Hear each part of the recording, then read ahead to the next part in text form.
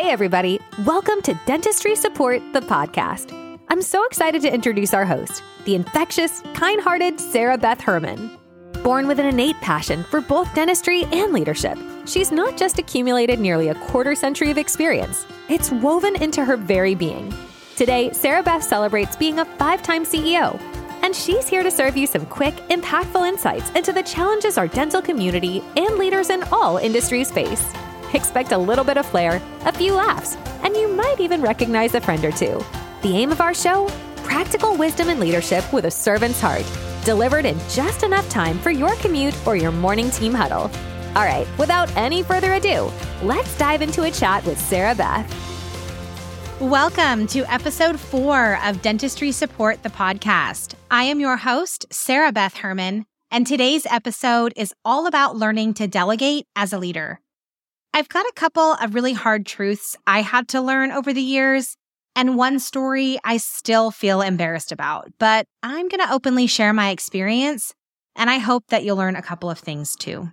There are some moments in life where you get called out as a leader that really stick with you, and today's episode is nothing short of that. It is definitely on the vulnerable side, but I hope that you're going to learn how I could have been different, how I should have been different, how the future generation of the leaders that I have sought and committed to create could have received better from me. In today's episode, I'm going to talk with you about a time when I had been in my dental career for about 12 or 13 years. I happen to think that when you get to about 10 years in any field, your confidence is a little bit stronger, but your ego is probably at its height. At least it was for me. And I'm not sharing anything today in hopes that you'll feel sorry for me, that you'll think I'm crazy for being so hard on myself, or that you simply think I'm trying to gloat on my experience. As a quick reminder, I am changing names, genders, locations, and some details ever so slightly on the stories that I share with you in each episode, out of respect for those who I've worked with or the companies that I have shared experiences with. But the actual facts of what happened are always true. Dentistry is such a juicy industry. I've often thought about creating a couple of episodes in this podcast that would invite people just like you from the dental industry to just come on and share experiences and stories, because I'm telling you, it is the juiciest industry I have ever worked in. And I've been in a few other industries in my career, and I've even created businesses that ventured out into other industries outside of dentistry. So I guess here's a shameless little plug. If you'd like to join me on sharing some juicy stories in dentistry, I'd love to have you as a guest on a future podcast episode. And if not, and that really irks you, just brush past the last 10 seconds and let's get to it. Back to the story. At the time that this story takes place, I was in my early 30s, working for a large dental group out of Nashville, Tennessee, where I was the director of operations. In this role, I oversaw over 30 dental practices. One of those dental practices under my leadership was in need of a brand new office manager. We had gone through several, and this particular dental office was owned by the owner of the dental group that I was part of. I know that might sound a little strange because you might be thinking, well, the dental group owns all of the practices, but this dental group, the dynamic was a little bit different. They managed dental offices, and very few of them were actually owned by anyone who was part of the organization I worked for. This specific dental office had gone through quite a few dental office managers, and we were looking for really the perfect person to take over the leadership there. Notoriously, this office was always top-notch, highest performing, best close rate on treatment plans that were diagnosed, fullest hygiene, most new patients. The marketing was always on point. You name it, this was the best office we had. But we just couldn't keep office managers. So I newly had this office in my region, and I was being introduced to the office manager that would now be overseeing this location. So here's a fun fact about this office manager. I was not able to interview them. I was just told that they were going to be the office manager. And shortly after that was shared with me, I came to find out that this office manager was actually the spouse of another director of operations that worked as a sideline team member of mine. So they weren't a manager of mine, they weren't underneath me, but they were a sideline director of operations. Now, this was always going to be an interesting dynamic, especially for me, because not only was this office manager under my direct supervision, but them being the spouse of one of my sideline coworkers was also kind of odd because I didn't feel like this sideline coworker of mine was my biggest fan. From my vantage point, they were part of the group of people that I worked along with that were quote unquote my friends, maybe even frenemies. I kind of felt like they had it out for me. You see, everyone that I worked with in my career in dentistry has always been way older than me. I mean, 15 to 25 years older than me, working in the same job, same title, or maybe I oversaw them and they were older than me. Regardless of how strong I felt I was, people tend to treat you differently when they see your age, when they think you're younger, or they think you make more money than them, or they think you make equal money to them, and they've been in the industry a lot longer. So if you think this was a challenging dynamic for me, oh boy, it really was. This spouse was older than me. The director of operations that was a sideline team member, much older than me. It was a crazy dynamic. When I was first introduced to the idea that I would be overseeing this office manager and that they were the spouse of one of my coworkers, I wasn't really intimidated by the fact that it was their spouse because I was never really worried about offending the team member that I worked alongside by managing their spouse. But I was intimidated by the thought that this spouse would share their experiences with me to their spouse. And then my coworker would go to our C board in a dishonest way. That bothered me. And I always tried to carry myself in a way that when someone said I did something wrong, or if someone tried to share a lie about me, others would know me so well that they would say, oh my gosh, not Sarah Beth. There's no way she would say that. But the thing about climbing a ladder in any corporation is that you're always going to have haters. And I always did. I'll say this. By the time I was supervising this spouse, I feel like I had already overcome so many challenges. I was really confident in myself because I learned to be strong. I learned to understand dental business in a way that my financial acumen was tip-top shape. People in the industry knew me very well. I had already had a track record of high performance. I understood the dynamics of what needs to be done to grow a successful dental business. My ego, though, was really getting the best of me, and I definitely can admit that right now. I don't think I would have admitted that before, but I can definitely say that now. Quickly, I went from not just working in a back office, sending dental insurance claims and filing charts and filling schedules, to then becoming an office manager. And I wasn't just overseeing one dental location. I had grown in the last 12 or 13 years from just being in one office to overseeing 3 dental offices, then with another company overseeing 15 dental offices, then with another company overseeing more than 30 practices. At this point, I knew my stuff, right? My track record was there. I had proven myself. But that darn ego was also there. And as I began this journey supervising and leading this spouse of my coworker, the one thing I know for certain that I was lacking in this journey or this juncture of my leadership was my own emotional intelligence. It wasn't where it needed to be, and I didn't know that about myself at the time. I also believe I was at a point where I really knew dental business, but because I didn't know emotional intelligence and understanding that of those I led and what was required of me as a leader, my ego was so big. And I feel like that ego is what took over so many decisions early on in my career. I think that as we grow in our confidence as leaders in any specific industry, we get to that point where we are really, really smart and we really understand that industry and we're so confident in our role, but we don't realize that the next step in our leadership is to understand our own emotional intelligence. So I can confidently say that my lack of understanding on my own emotional intelligence at this point stopped me from being the generational leader I really needed to be. I'm going to take you back about 6 months into leading this office manager.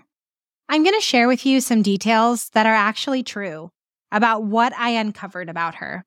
I guess you could say some of these details, they reaffirm just how juicy dentistry really is. I found out that she was rumored to be in a secret relationship, having an affair with her front office team member. She was also rumored to be giving special exceptions to other team members and rumored to not really know how to do her job, and that she was displaying inappropriate behavior. I also found out that my coworker was randomly showing up at this office to do work for her, to prove to our leadership team and our company as a whole that he had made a good decision in hiring her.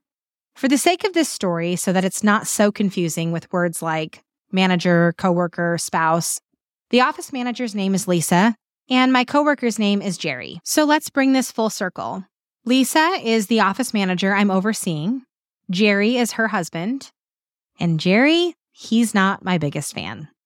And mostly, I think Jerry wasn't my biggest fan because I was 30 years younger than him. I was extremely successful with the team that I oversaw, and every time we entered a meeting, I was always prepared. Our leadership team was constantly recognizing me publicly for the achievements of the dental offices that I oversaw. Month after month, year after year, my offices were always excelling.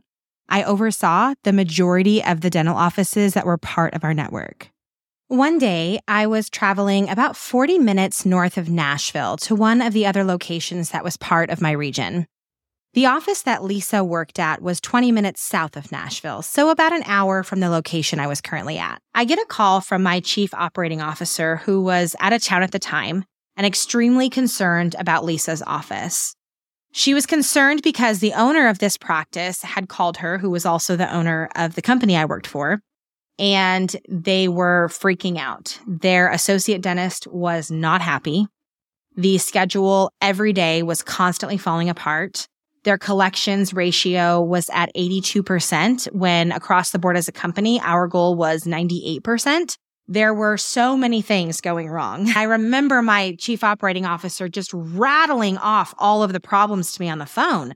And instantly, my anxiety's through the roof. I'm panicking because I'm technically an hour away. And when you're in that space where you oversee so many offices and your chief operating officer calls you, you have anxiety because you're not there. That anxiety comes from the fact that you just want to fix something immediately. You want the chatter to stop. You want them to stop harassing you about what's going on, because ultimately, even though I'm not the office manager, it's my responsibility to have known that this practice was declining. When I tell you, as a director of operations, I ran a tight ship, I really thought I ran a tight ship. When I made site visits to each one of my locations, and I visited them all every month, I wasn't just looking to see if a schedule was full. I wasn't just looking to see if patients being greeted at the front, or if money being posted on a regular basis, or if the office was meeting their numbers every month.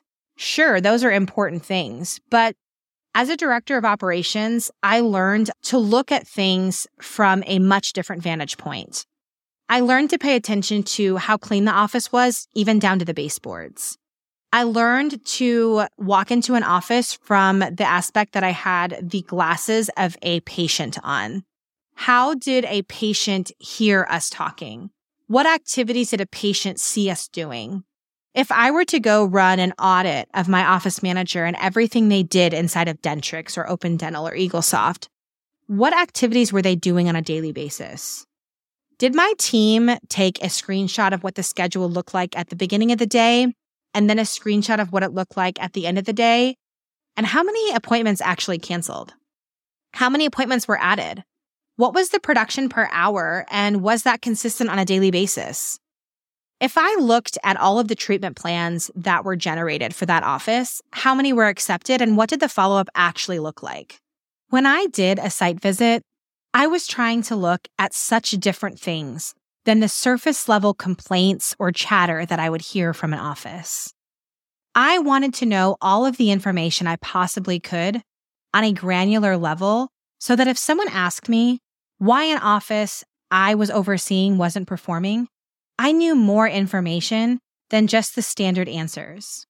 And looking back now, while I supervised Lisa, I think that I trusted her more subconsciously because she was the spouse of Jerry, and Jerry was a hard worker. He was a director of operations. He knew his stuff.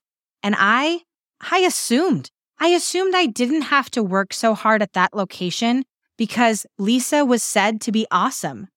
Supposedly, she had an incredible track record. And when I went in there, everything always seemed to be legit, other than the traditional office gossip, really. But it wasn't all right. So let's talk about what happened after I got that call. After I got that call, I was furious. I got in my car. I drove to the office, an hour away. I started doing all of the things I normally do at my operation visits. I noticed that the office manager was sitting at the computer in the front of the office, seemingly researching patients to call, looking through Dentrix modules to look at patients, looking at claims, but not really doing anything.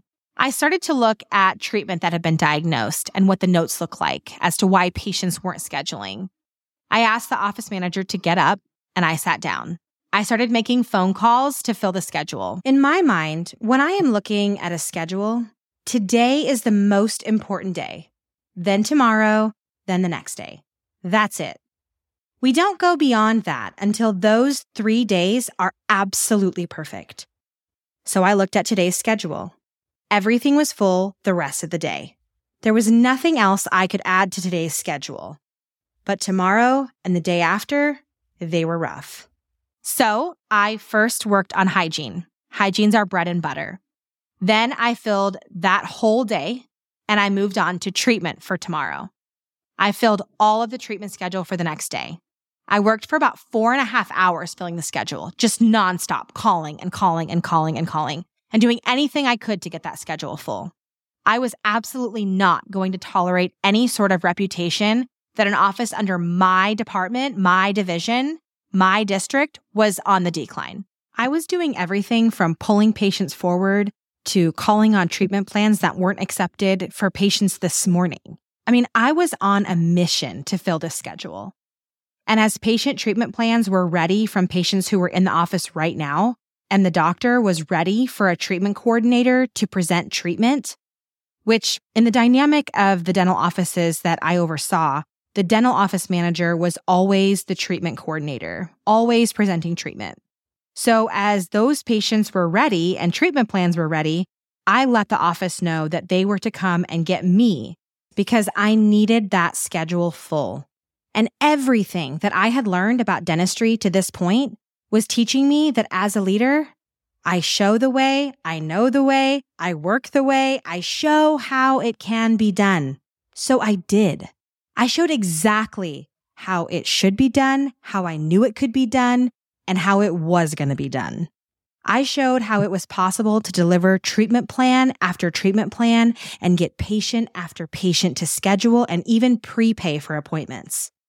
After about 2.5 hours, maybe it was 3, of all of this commotion, me making outbound phone calls to fill the schedule, me doing all the treatment plans, I let Lisa know that she had watched me do enough at this point, and I wanted her to deliver the very next treatment plan.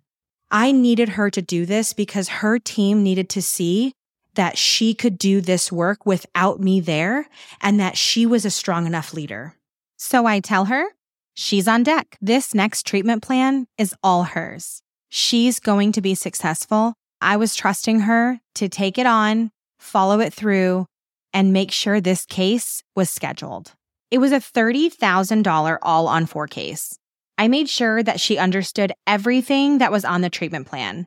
We printed it out, we reviewed the cost and how to explain everything to the patient. She heads into the operatory and she delivers the treatment plan.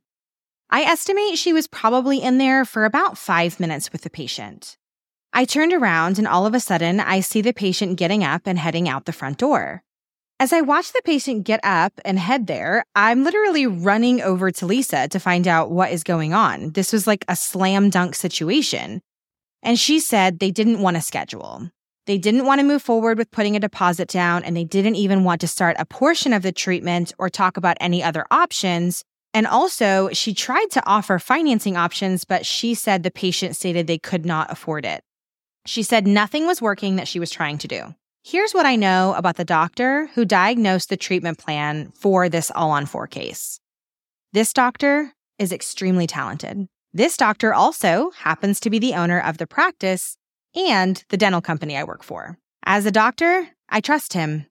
He's treated me and my family. I have watched him deliver treatment plan diagnosis after treatment plan diagnosis with nearly 100% case acceptance. And that sounds so crazy, but he's really that great. I'll tell you this. I know this doctor so well that if a patient needed work to be done, this doctor was the perfect doctor to deliver a treatment plan. He was wonderful at educating patients and meeting the patient where they were. If it was time, money, fear of dentistry, this doctor would spend the time to really educate that patient and give them the confidence they needed to move forward with treatment. We absolutely should have been able to close this case, get them on the books, and complete the treatment. So as this patient is walking out to the door, their hand firmly gripped on that lever, getting ready to leave, I felt like I was watching dollar signs walk out the door, an opportunity leaving our fingertips. And as dramatic as it sounds, I couldn't believe it because I knew this was an easy one. This was an easy win for the office. This was an easy win for the manager. I stopped the patient and I said, "Excuse me, Mrs. Smith, if you could please come here for just one moment, I'd like to chat with you about one more thing on your treatment plan." I went over the entire treatment plan with her, top to bottom, length of time, cost, insurance breakdown, finances. At the end of the conversation, we had spoke for about 20 to 25 more minutes. She prepaid on her own credit card $30,000. She scheduled the entire appointment. The treatment was to begin 2 days from now. We were doing the all-on-4. We were scheduled. The collections for the office this day was at an all-time high.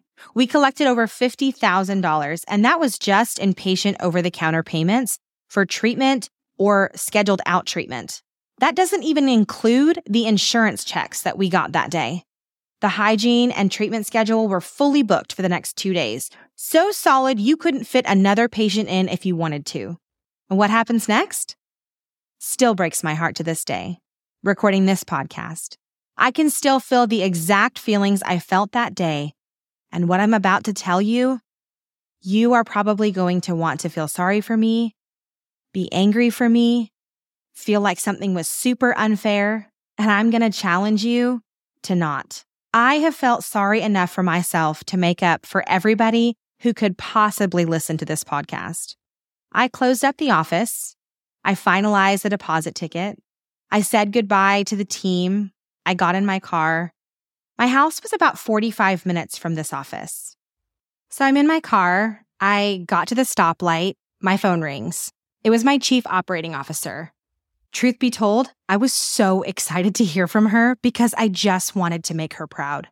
I wanted to tell her about how much money we collected, how full the schedule was. I wanted to brag on this office and this day and how we turned it around.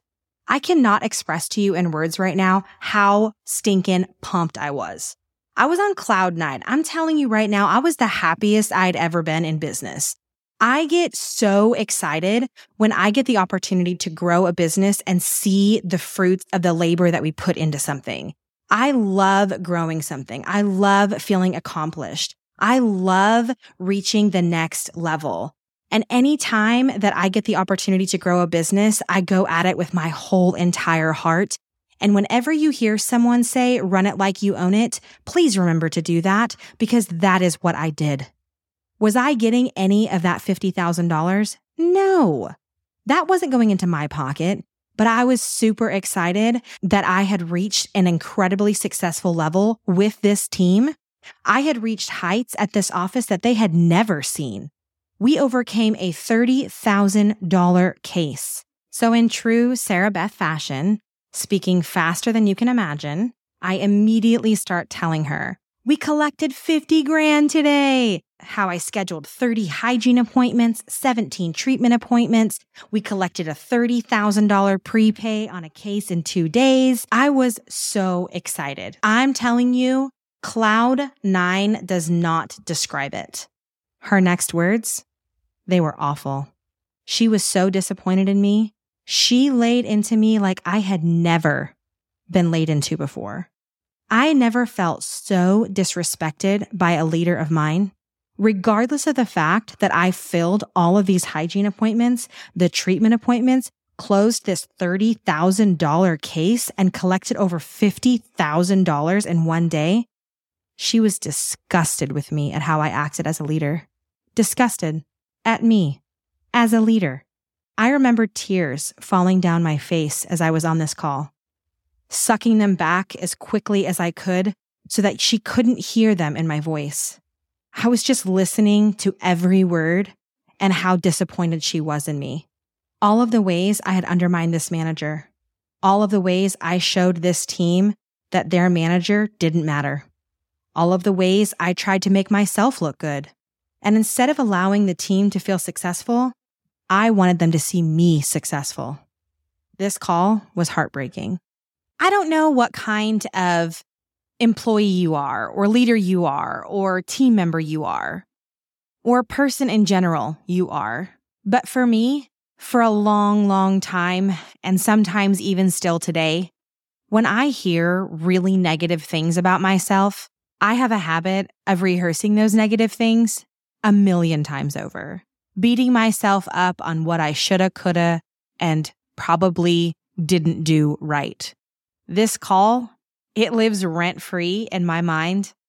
I do believe I've learned from it and I've become a greater leader because of this call, but it was a hard one. Now, after about 5 to 10 minutes of her telling me how disappointed she was and how this day went incredibly wrong, I was introduced to the fact that the chief executive officer of the company I worked for was also listening to this conversation, and I was on speakerphone.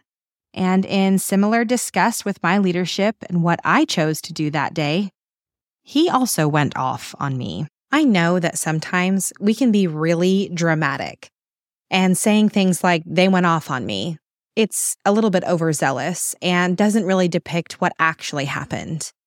But these two leaders, I respected them. They were part of the C-suite of the company that I worked for, that I was so proud to work for. And they were so disappointed at the leader I displayed, at the person I was, who I was when I walked in that door. And I was devastated.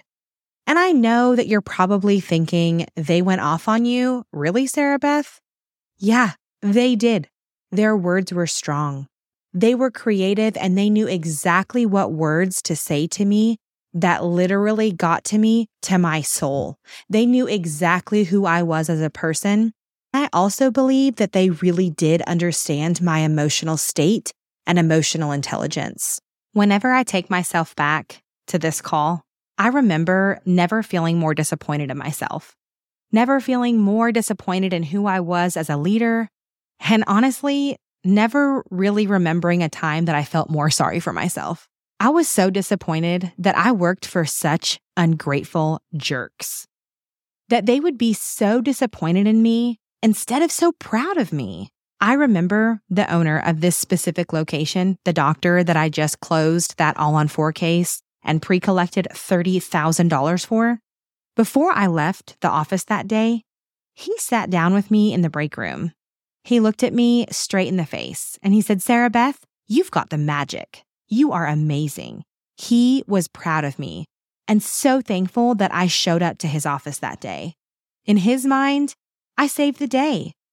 I was leaving this office on such a high that I had gone there and done everything that I'd ever been trained to do, and I executed it with complete excellence. All I kept thinking as I'm listening to every word that they're saying that's just like a dagger to my heart is that this dentist, this owner doctor, has no idea that I left his office. He was so proud of me, and I was just getting the chewing out of a lifetime.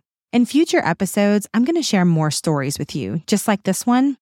I remember when I made the decision to leave this company, this same owner doctor asked me why I was leaving, what the reason was, why I chose to leave there when I was doing so well.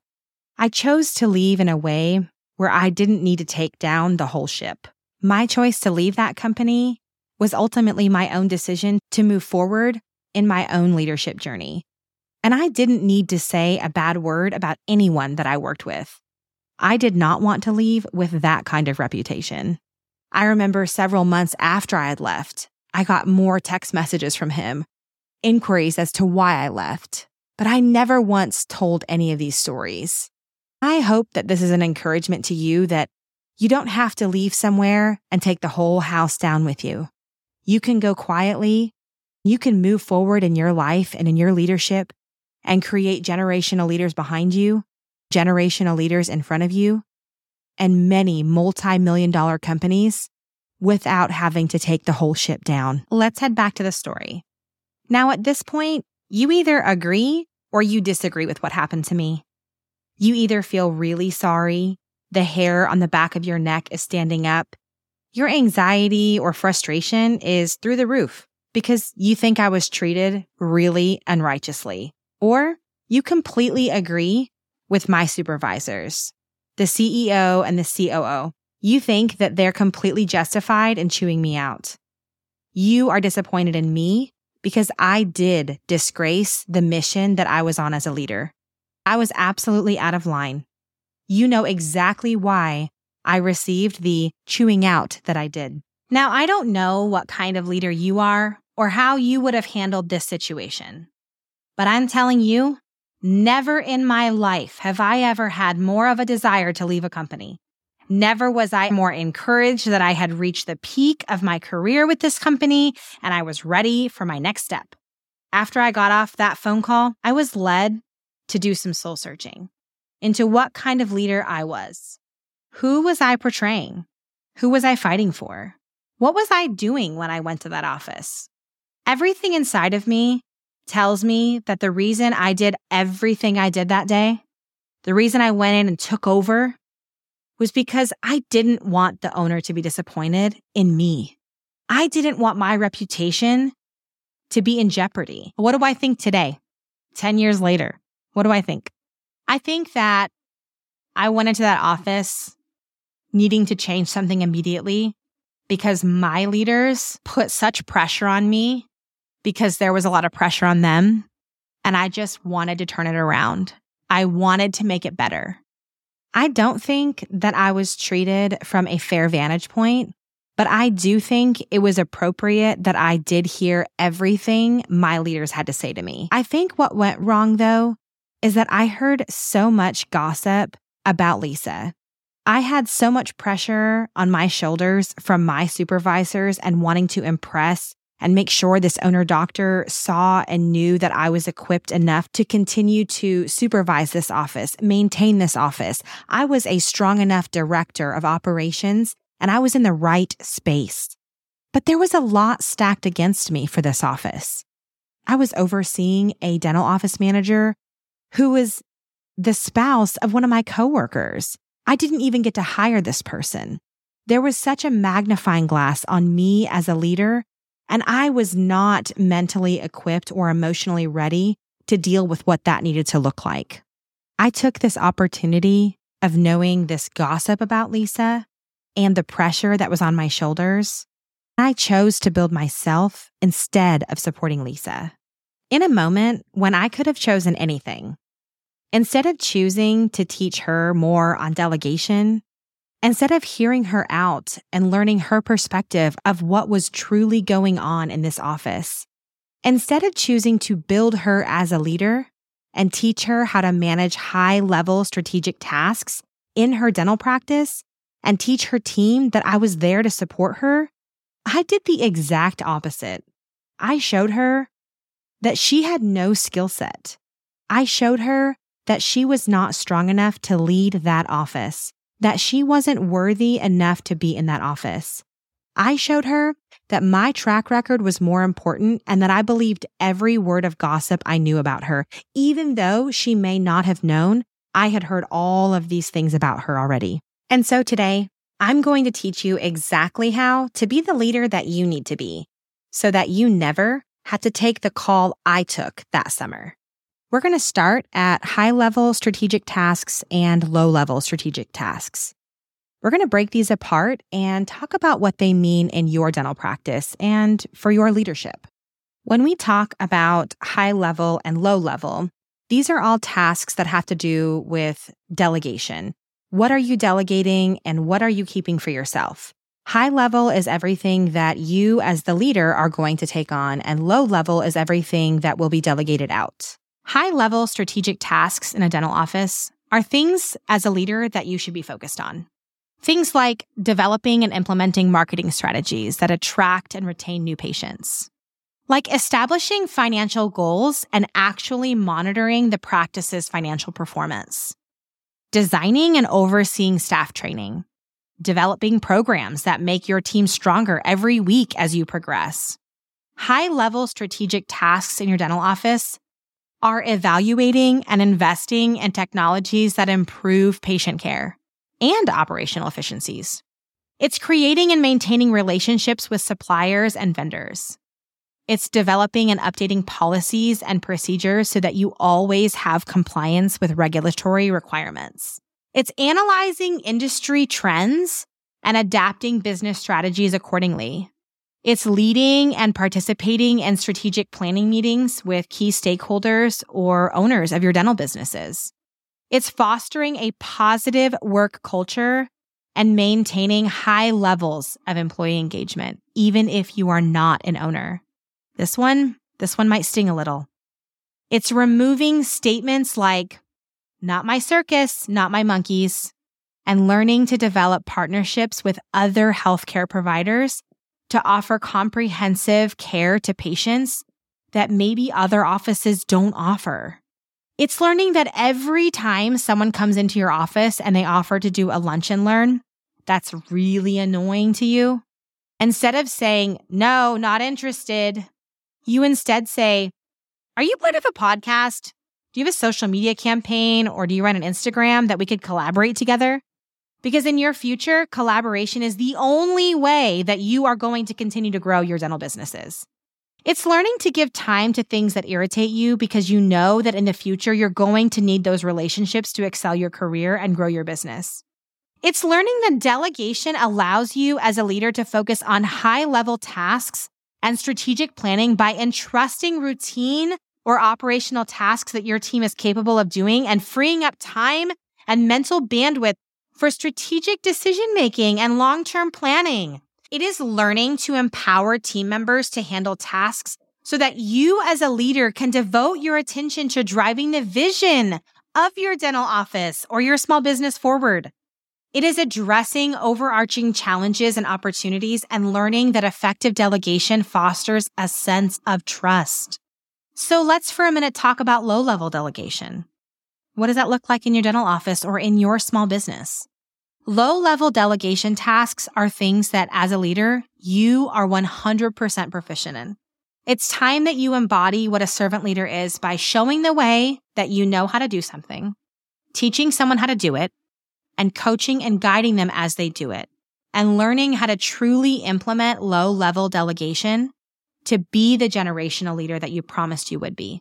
Low-level delegation in your dental office or your small business includes things like scheduling patient appointments, whether they are treatment or recare, doesn't matter, answering phones, responding to patients who have questions about why they need treatment, greeting patients and checking them in upon arrival. It's delegating the management of patient records and updating electronic health records. It's delegating people to do the billing from both the patient aspect and the dental insurance aspect. It's ordering of office supplies and maintaining inventory levels.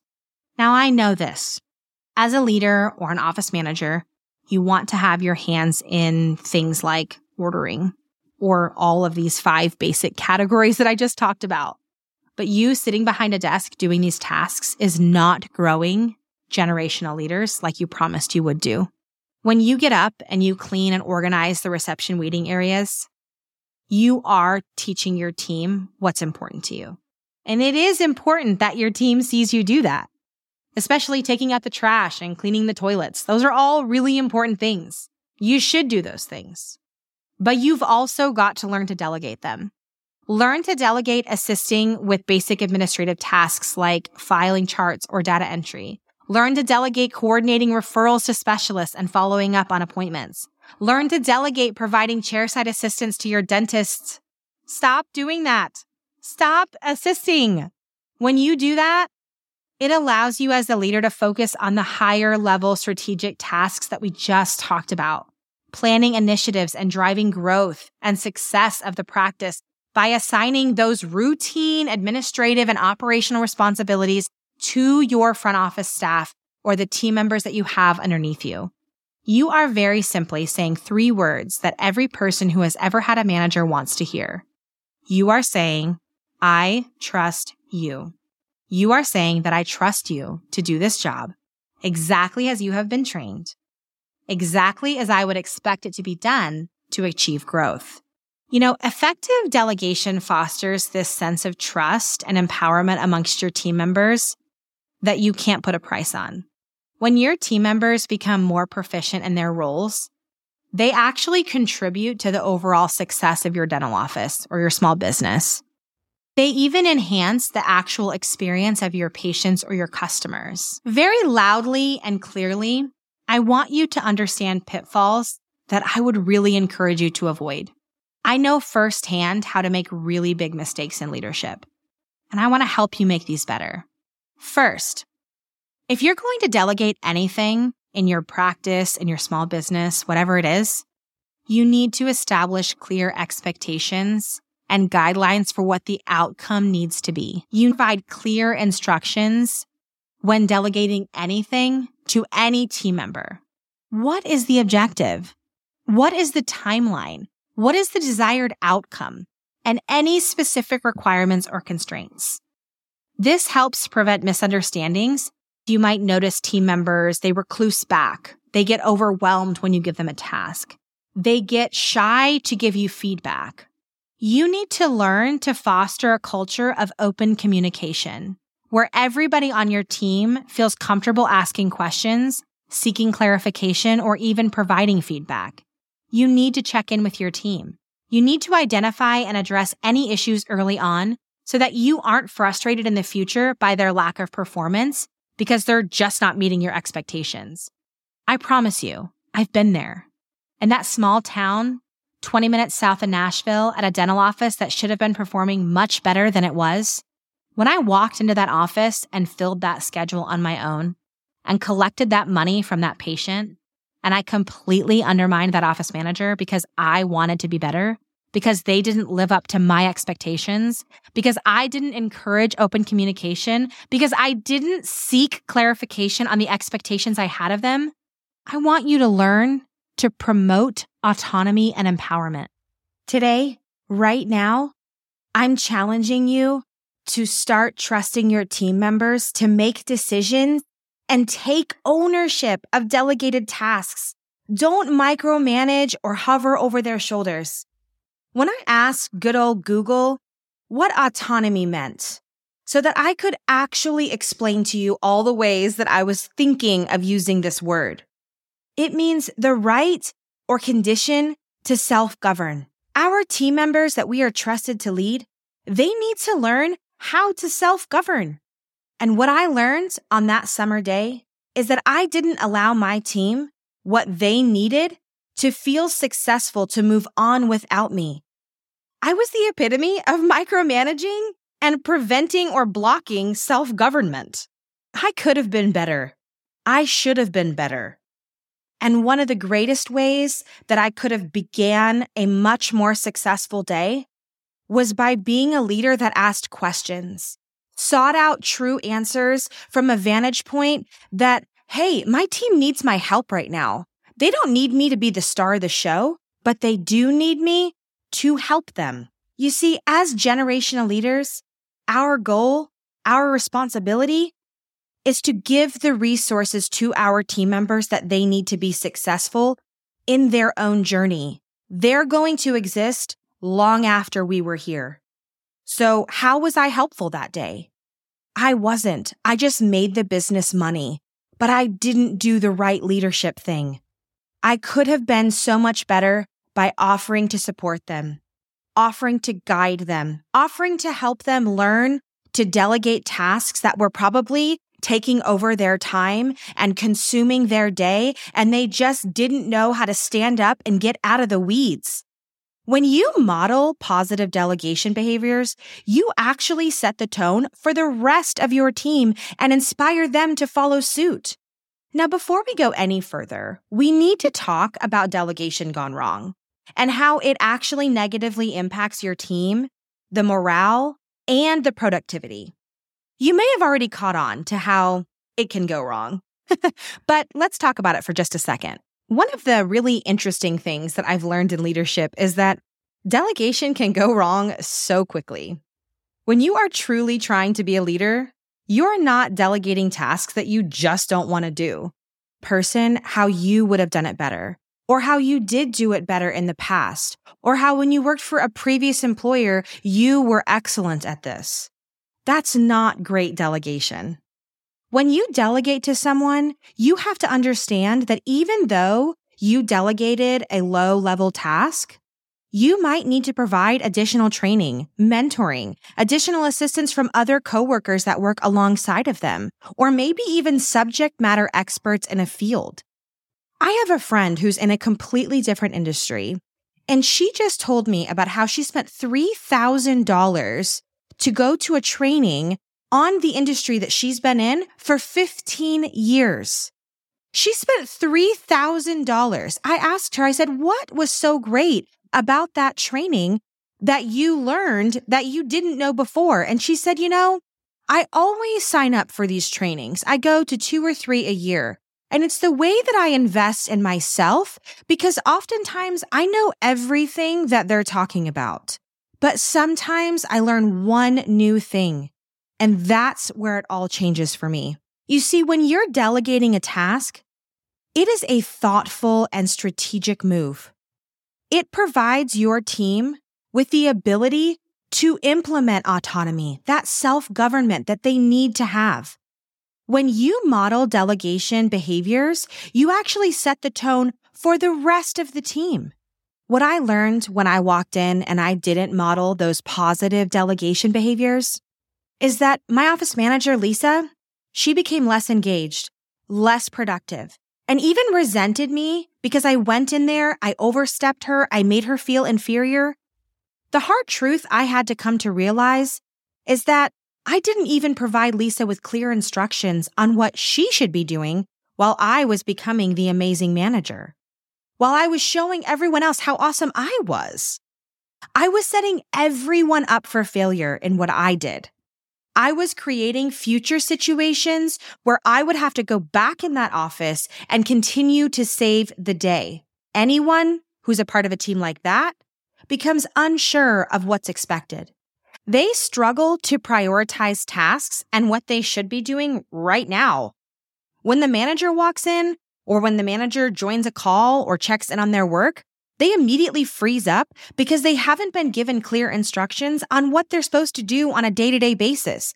Their manager just comes in and saves the day and finishes all the work because they screwed up. Think about how much money you pay per hour to everybody in your team.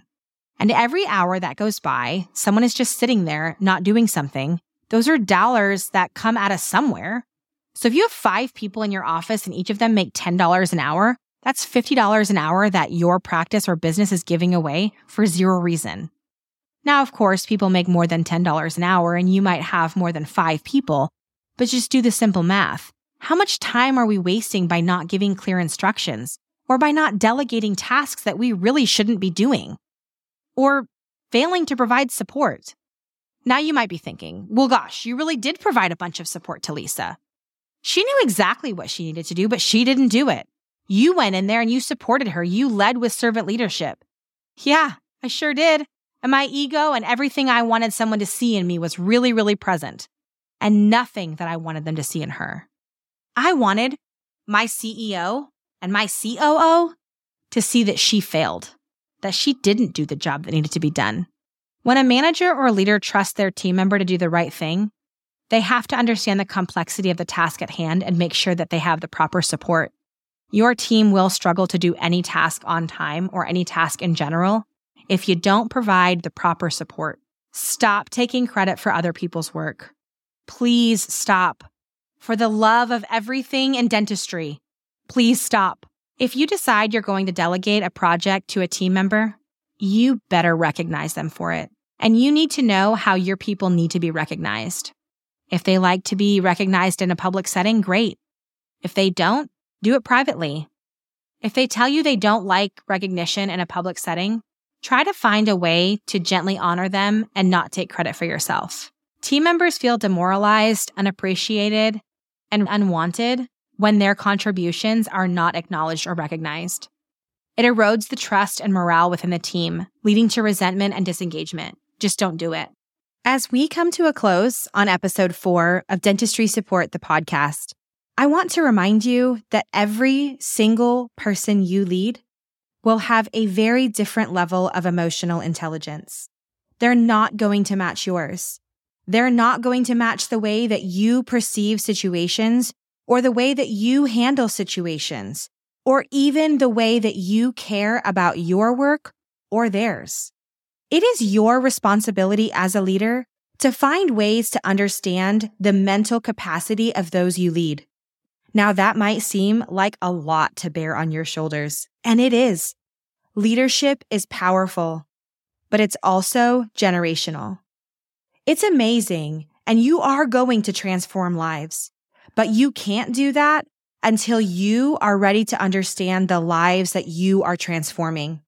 And I'll be honest with you, if I had everything to do all over again, the day, the call on the way home, when I spoke with my leaders, when tears fell down my face and I had to suck back the emotions to just not be vulnerable in that minute, I would ask them to pause and try to see my side, that I wasn't trying to do anything bad and that my heart wasn't in a bad place, and to please don't judge me on what you think I did wrong, but more so on my intentions because they were really good and I really just wanted to save the business.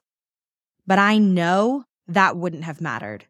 Because the reality is, I needed to grow as a person and realize that my efforts, my accomplishments, they are only recognized when my team is successful as a whole, and I've created future generations of leaders that can exist without me.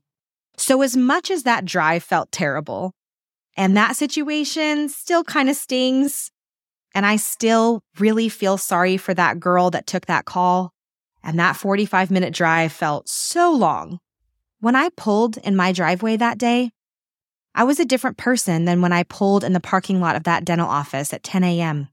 I didn't handle that situation right, and I could have been so much better. And so here we are at our That's Good moment, the time that I'm going to challenge you the most.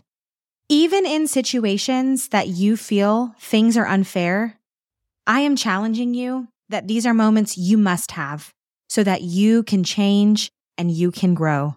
I am challenging you right now to see things from a totally different vantage point because you need to be a leader that can acknowledge where you've gone wrong, even if you felt really successful.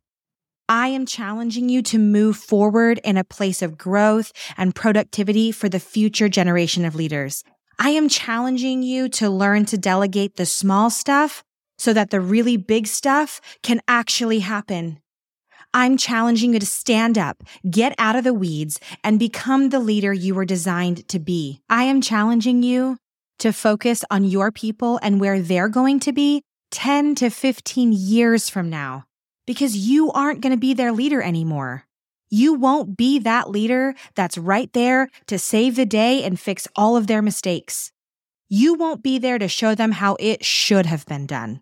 So right now, you need to focus on delegating those low-level strategic tasks so the high-level strategic tasks can get accomplished. You need to focus on creating generational leaders that you promised you would commit to. I'll leave you with this.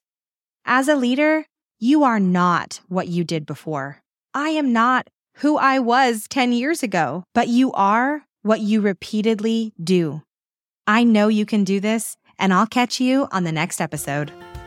A big thanks for tuning in to this episode of Dentistry Support, the podcast. If you've got stories to share or want to be a part of the ongoing conversation, join us on our Facebook group, The Dental Collaborative. Looking to connect or to be a guest? Head over to dentistrysupport.com, or you can find out more about Sarah Beth at sarahbethherman.com. Also, if you can spare just a second, please feel free to rate, subscribe, or leave a review wherever you listen to your podcasts. That helps others find the show, and we greatly appreciate it. Let's keep building generational leadership. Thanks again, and we'll catch you in the next episode of Dentistry Support, the podcast. Until next time.